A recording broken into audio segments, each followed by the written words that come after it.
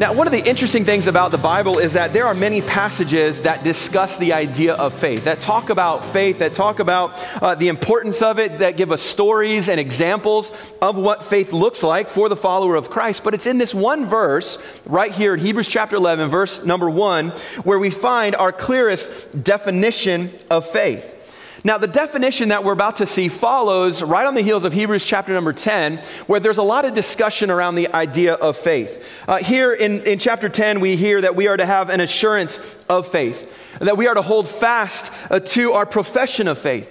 We read in there that the just live by faith. And there's several other aspects of chapter 10 that talk about the idea and the subject of faith. And of course, Hebrews 11 itself, if you've been a part of church for any length of time, you know that Hebrews 11 is often called the Hall of Faith. Have you ever heard that before? You know, we got the Hall of Fame. Here's the Hall of Faith, as it lists all of these great believers who lived and made a difference by faith. But before we would come to that, and before the author of Hebrews would describe all of those great stories, what we are confronted with here is this definition of faith.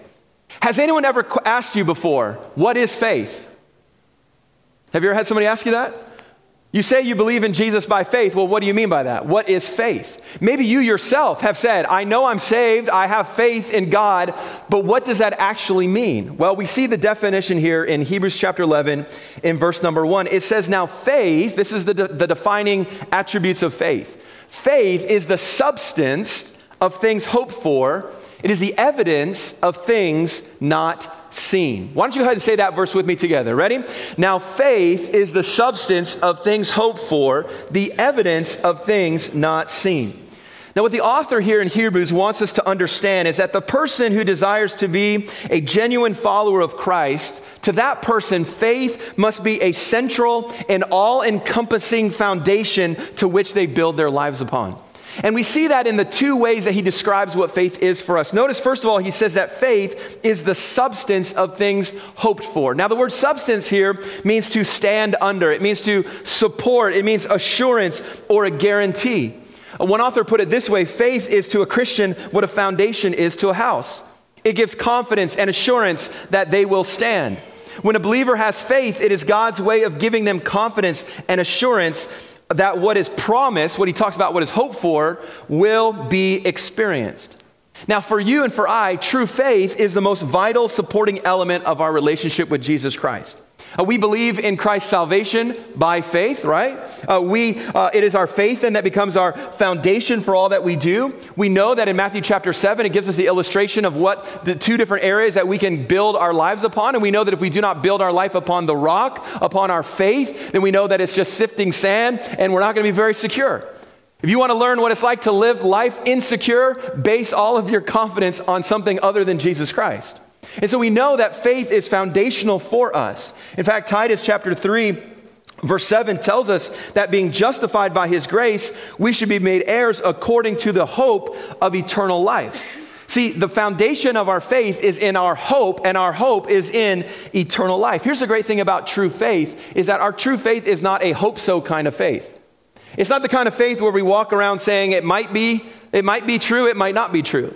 Real faith is not wondering, maybe not, I think so, I hope so. No, biblical faith, true biblical faith does not deal with what is unreal, imaginary, superficial, or deceptive. Biblical faith, understand, is the knowledge, the experience, and the possession of things that are hoped for. One definition for this word substance is the idea of a title or a deed to a home.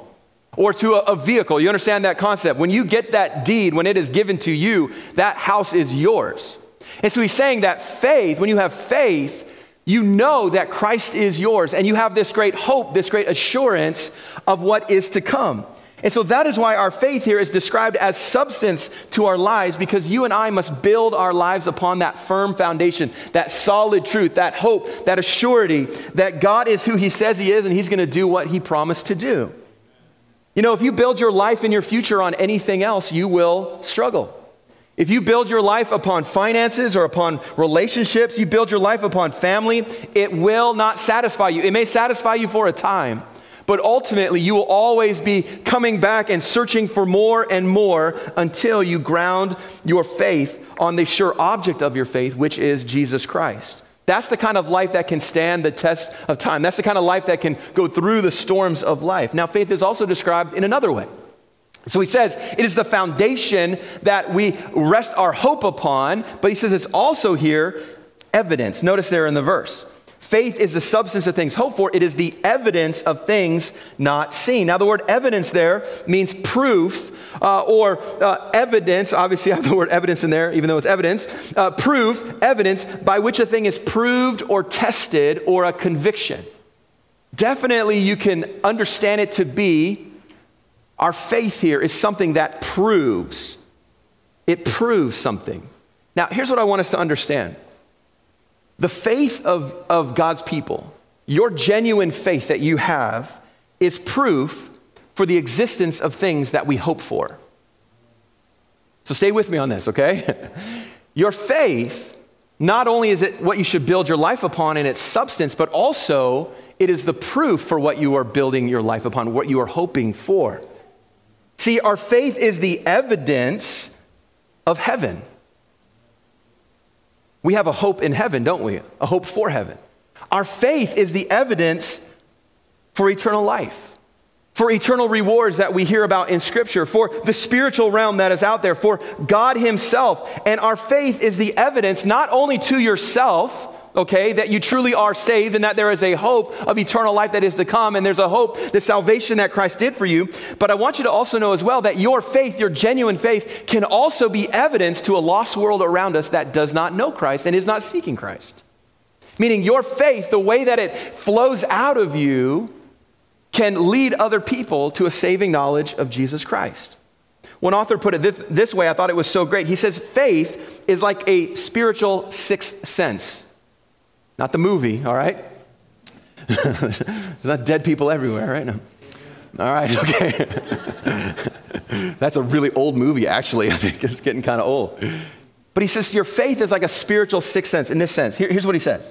He said it enables the believer to take firm hold upon the unseen world and bring it into the realm of experience. And he says all of our senses do this. You know, the eye takes hold of light waves and that pulsate through space, and they make real to a person the things that they see. The ear picks up sound waves and translates them into hearing. There's a whole spectrum of waves beyond the range of our senses that we cannot see and we cannot hear, we cannot taste, we cannot smell them, we cannot feel them. There's all of these waves all around us that we don't know are there, but they are real, and with instruments and with our body, we can sense them and we begin to realize and recognize that they are very much real. See, faith reaches out into the spiritual dimension. And faith gives form and substance to heavenly and spiritual realities in such a way that the soul can appreciate them and grasp them and live in enjoyment of them. You know, just like when you're outside or you're looking out the window and you see the trees moving, you understand that the wind is blowing and moving the trees. In the same way, true faith in the life of a Christian cannot be ignored because it has power to influence and point others to a saving faith in Jesus Christ ourselves because our faith is the evidence of things not seen. Our faith points others to Christ. Our faith proves our hope. It is our substance, it is our hope, and it is the evidence of the true follower of Jesus Christ. Many of you maybe recognize this man. His name is Monty Williams, and he was last year's Coach of the Year in the NBA for the Phoenix Suns. He led them into the playoffs. They went quite deep into the playoffs, and actually they went all the way to the NBA Finals, didn't they? No, they did not. Never mind. I don't know. Sorry, I don't know what I'm talking about. I thought they did, but they did not. But he led them to the best record they've ever had, and so he was named NBA Coach of the Year. But one of the things that most people, well, a lot of people do know about him, maybe you didn't know about Monty Williams, is that he is in fact a Christian. He's a very strong believer in the Lord. And several years ago, that was proven as he himself went through a very difficult tragedy that God used in his life to reveal the strength of his faith to the world. It was just a few years ago, as he was an assistant coach for the Oklahoma City Thunder, that his wife, Ingrid, of 20 years, was killed in a car accident by a woman who crossed a center lane going 120 kilometers in a 60 zone and hit their vehicle, killing Ingrid, their family dog, and injuring 3 of their 5 children. And it was a terrible tragedy, of course. But I want to show and share with you just a few minutes of the eulogy that he gave at his wife's funeral, because I really do believe it's a proof for us of how someone's faith can be evidence to a lost world that God is at work in their lives. And so I'm going to go ahead and play that video here for you. You know, when I watch that video and am reminded of that story, I think for all of us, we are confronted with his faith. He's a man of faith. That he is somebody who, even in a great tragedy, still made it a point to talk about forgiveness and salvation through Jesus Christ. And the reason I share that with you today is because I believe his life and his testimony so clearly and powerfully articulates the power of the evidence of faith in the life of the Christian. And the reason I want us to see this and just sort of get this in our minds is because this is what God wants for all of us, not just in moments of great tragedy, but in the day-to-day life. God wants us to be people that it just flows out of us, the evidence of our faith. So the question for us this morning is very simple. How can our faith become the proof, the evidence that points other people to Jesus Christ? How can you and I live a life that our faith just flows out of us, that we are the evidence of the things that are not seen? Now, these are the questions that we are going to answer during this series, this teaching series that we'll be in over the next several weeks. And these are questions that I want for us to walk through together and learn how our secure faith can serve as evidence to a lost world that God can use to make a difference, not only in your life and in those that you love and those that are close to you, but also how God can use our church to make a difference in our city. So this morning, what I want to do is just share with you two foundational, practical thoughts on faith and how through our faith, we can start down the path of becoming the evidence that anyone would need to point their lives towards Christ as well. And this morning is very foundational, it's very simple, but I believe these are truths that we need to be reminded of as we enter into this study together. The first thought that I want us to know and to understand is, first of all, you need to place your faith in Jesus. If you're going to be a person of faith, you need to place your faith in Jesus. You know, the single greatest decision that any individual could ever make is to place their trust and faith in the saving power of Jesus Christ for their sins and eternity. In John chapter 3 and verse 16, it says, "For God so loved the world that he gave his only begotten son." Now that word begotten is interesting, and it's very powerful because what it means is that there were no other siblings. It means that there was no one else. It means that this is the only son as well. It also means that this son is equal to the Father. Now we know this is a very important truth for us as believers, that Jesus is God and he is equal to the Father.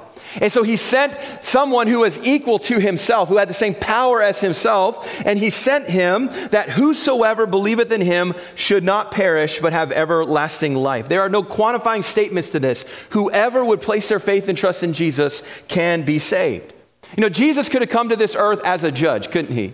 He could have come and just destroyed us, condemned us, as Niza even talked about today. We deserve nothing, but instead he came in love, and he came for you and for me, and he laid down his life to take the penalty of our sins.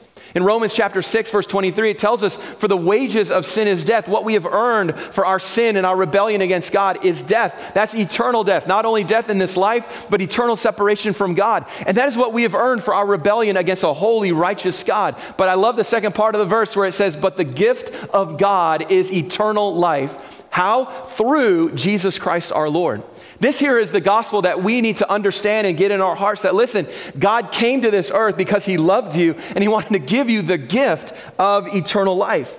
And so he took the penalty of death. He died on our behalf. And in doing so, he provided a way for you and I to find forgiveness and an eternal home in heaven when we leave this earth. This is the message of the gospel. And the way that you can receive this is by simply turning away from your self-sufficiency, repenting of your sin, turning away from the ideology that somehow you can earn your way to heaven, or maybe you have this idea of who God is, and I'm sure he's gonna be fine and just let me into heaven no matter how I live. And you have this whole ideology that's based off of a worldly culture or based off of what you think it should be and not based off of the Word of God. What we know from Scripture is that we need a Savior. We need a Savior, and his name is Jesus. And so we can turn to him in faith. In Isaiah 45, speaking to Israel, he says, "Look unto me and be ye saved, all the ends of the earth." See, Jesus is the one that we can look to. "For I am God and there is none else. You know, this verse was used in the life of Charles Spurgeon to bring about his conversion to the faith. And of course, God used him in a great way. But the message is still clear and the calling is still true today. Jesus is saying, look unto me. Maybe you today have never called upon Jesus Christ as your Lord and Savior. You've never made him the one who could save you from your sins. You've never put your faith and trust in him and in him alone for your eternity. I want to ask you today, would you make that decision today? Would you place your faith in Jesus Christ? See, the difference between perishing and living, between condemnation and salvation, is faith in Jesus Christ. And so the first step on the path of faith is simply placing our faith in Jesus Christ. But I do want to make sure that we understand today that your faith is only as strong as the object of your faith. Your faith is only as strong as the object of your faith. You know, we place our faith in a lot of different things, don't we? You are right now putting faith in that chair that you're sitting in. I won't tell you which one I cut the legs through halfway. I'm joking. I'm kidding. Everyone's nervous now. But you're putting faith in that chair. When you came here, maybe you got in a car, you got into a bus, hopefully somebody that nicely trained, right? And you got in a bus and you came here by vehicle and you placed your faith in that vehicle. When you at night go to bed and you lay in your bed, you're putting faith in your house. You're putting faith in our city as you travel about our city and go to school and go to work, and you're putting your faith in those things. But in every one of those cases, those objects that we place our faith in have a breaking point. One day these chairs will wear out. One day these chairs will no longer be able to sustain the weight of an individual. The car that you are in could meet an object equal or as strong or greater in strength. The house that you are in, a fire or a falling tree can reveal the vulnerability of your home, and an earthquake or a hurricane, as we've seen this last week, can expose the weakness of a city. Now listen, I share that with you because when it comes to the object of our faith, to Jesus, there's no calamity, there's no hardship, there's no weakness in him at all whatsoever. Because we're not just placing our faith in a man or an ideology or some sort of humanistic idea. We are placing our faith in the creator of the universe, God himself, who cannot change, who cannot fail, who does not lie, and we can trust him. And so the object of your faith needs to equal the strength of your faith. And so your faith is not in anything else, but is in Christ and in Christ alone. And before we can move on, we need to make sure that our faith is in Christ. And I love Romans 10:13 that tells us that whosoever shall call upon the name of the Lord shall be saved. This is the starting point. The starting point is trusting Christ for your eternity. And so I ask you, are you saved today? Are you saved today? You say, Pastor, I'm sitting in church. Of course I'm saved. That sitting in church doesn't mean anything. Doesn't mean anything at all. My question is if you personally place your faith and trust in Christ and in Christ alone for your eternity. That is the first step. Now, for those of you that have followed Christ and you say today, yes, I'm a Christian, I'm a believer, I know that heaven is my home, I want to tell you this is not the end. Your salvation, your day of salvation is not the end. We are not to just be passive, but our faith is to be a continuing, developing, revealing kind of faith. And so we look back again at verse 11 where he says that it is the evidence, our faith is the substance that we build our life on. That is the substance, the foundation of our eternity, but it is also then the evidence of things not seen, meaning it is an evidence to a lost world, which brings me to our second point, which is so very simple today, which is make your faith a priority. Make your faith a priority. Maybe some of you have never taken the time to make your faith a priority in your life. Listen, we all have priorities in life, don't we? We all do. If I was to talk to you for 10 minutes, I bet you I could figure out what your priorities are in life. Guaranteed. It's amazing how that just flows from out of us. But if there's going to be a tangible evidence to this world and in our city and in our communities of God and of his work in our life, then there must come a time where it becomes a priority in our thoughts, in our decisions, and in our actions. Now, Jesus made it very clear for us in explaining this to us in Matthew chapter 6 and verse 33, where he told us to seek first the kingdom of God and his righteousness, and all these things shall be added unto you. Jesus here speaking is very clear where he says that the first and highest priority in the life of the believer should be to pursue and prioritize the kingdom of God. And when we do that, all of these things, he says, all these things shall be added unto you. You might be saying, well, what are these things that he's talking about? Well, you just have to look back at the 2 verses previous to that where he talks about why are you worrying about? Why are you giving thought to the next day that is to come? Why are you worrying about food or clothing or where you're going to stay? And so what he's trying to say is that, listen, if you seek the kingdom of God first, then all of the cares of this life is essentially what he's saying. All of the things that we worry about and stress about and make such a big deal, he says, listen, all of those things will be added and will just be taken care of. See, what God wants us to understand this morning is that rather than putting everything else before God and only turning to God in times of crisis, that we would seek him first and allow all of the other aspects of our life to just flow along behind him as the priority. It's a really interesting aspect of the Christian life. And I'll tell you this, it can be proven by just testing this out. But there's an interesting aspect in the Christian life, and that is this. If you put God first, if you put your faith first, everything works out. Some of you are like, yeah, right. I don't believe you, Pastor. Then try it. I dare you. I dare you, try it. Try making God a priority above anything else and see how everything else falls into place. I mean, that was the testimony of Coach Williams there. He was saying, he says, this is going to work out. It's going to be okay. God is going to use this. Now, I reached out to him, but I couldn't get him to come to church today and share his testimony. Sorry. Because I'd like to have a follow-up. He's kind of busy getting ready for the season, you know. I'd like to have a bit of a follow-up with him and see how God has worked in the last, I think it's been about 4 or 5 years since that took place. But it's so interesting that when we put God first, everything else falls into place. Sometimes it's in a financial situation that we're struggling in. And when we choose to put God first, God just provides miraculously. Sometimes it's in stressful situations that we are in and we put God first and he just seems to work out the other details. Relationships, different individuals that we're involved in. Listen, don't lose sight of the fact that God is interested in you. He loves you with an everlasting love, and he's promised. That's a promise to us that he will provide and take care of you if you would just simply put him first in your life.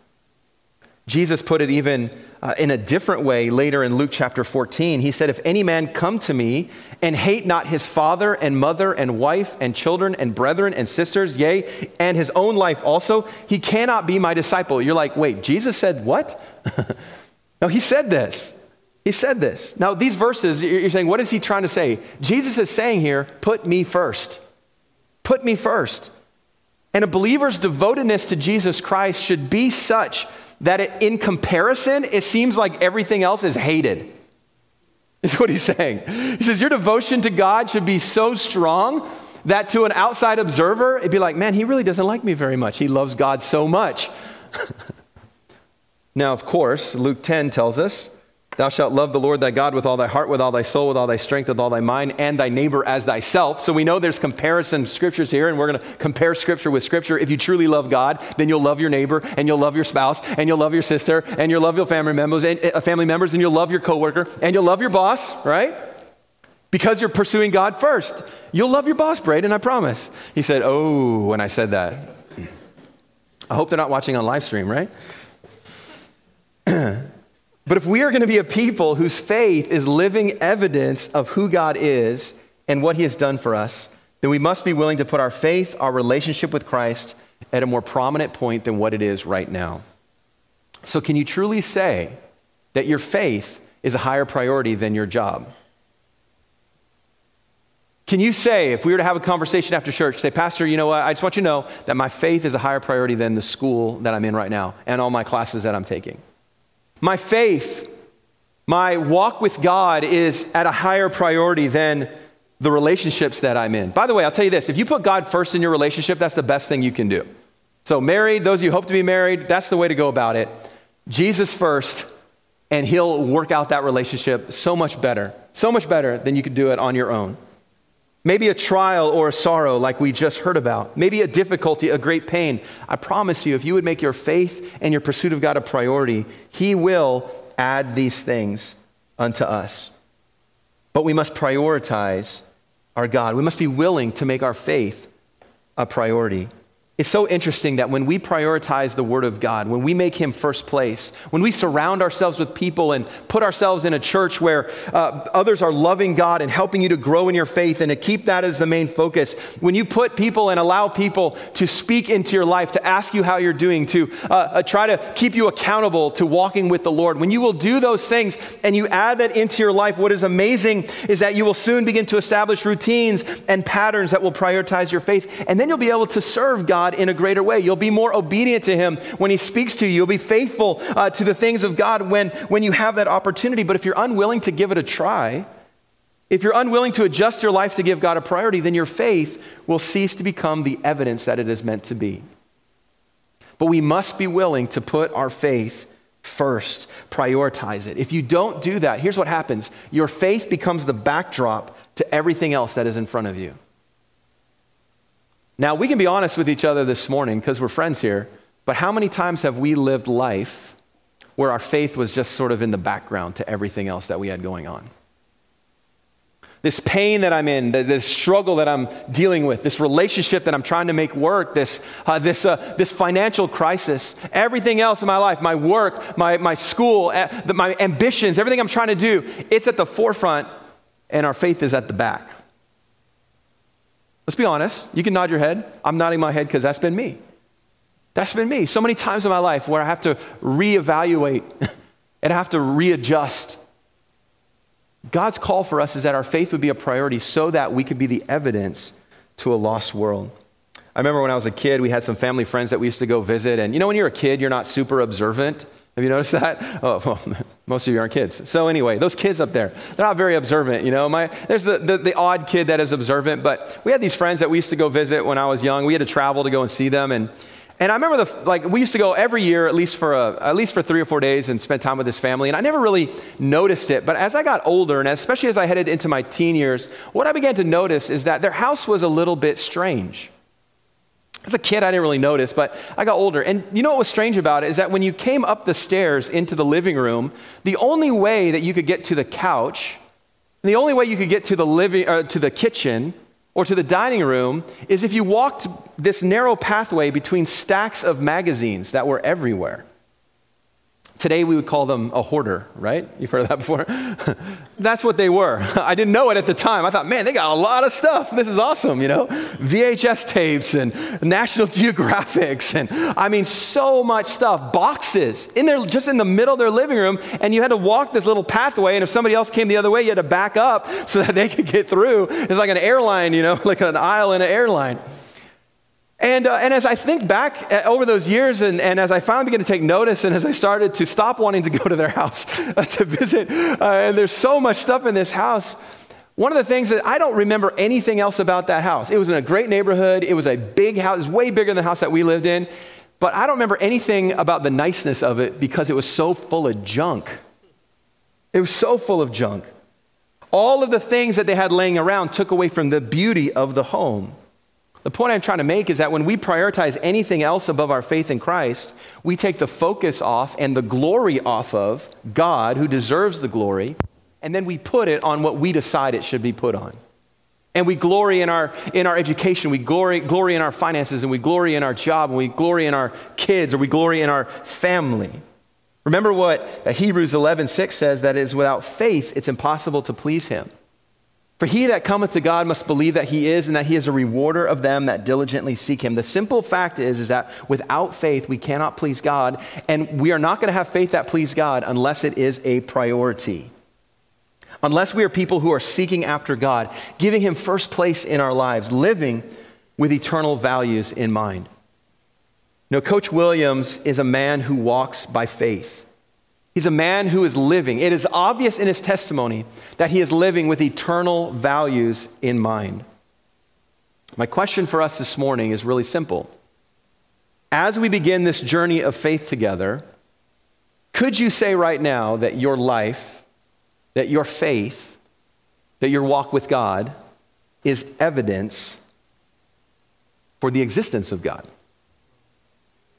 Could you say right now and you're being honest with yourself, if you're not honest with anybody else, be honest with yourself today and with God, and answer that question. Is my life, is my faith evidence for God? Maybe you need to place your faith in Jesus Christ. I would ask you, would you make that decision today? Would you trust Christ as your Lord and Savior? And for those of us that know the Lord, are you living with eternal values? Like I said at the beginning, this is a very simple message. This is foundational for the series as we continue. So I hope you'll come back next week as we continue this and start to add on to this, what it looks like to make our faith a priority. But the question this morning is just very simple. Are you saved? And is your faith a priority?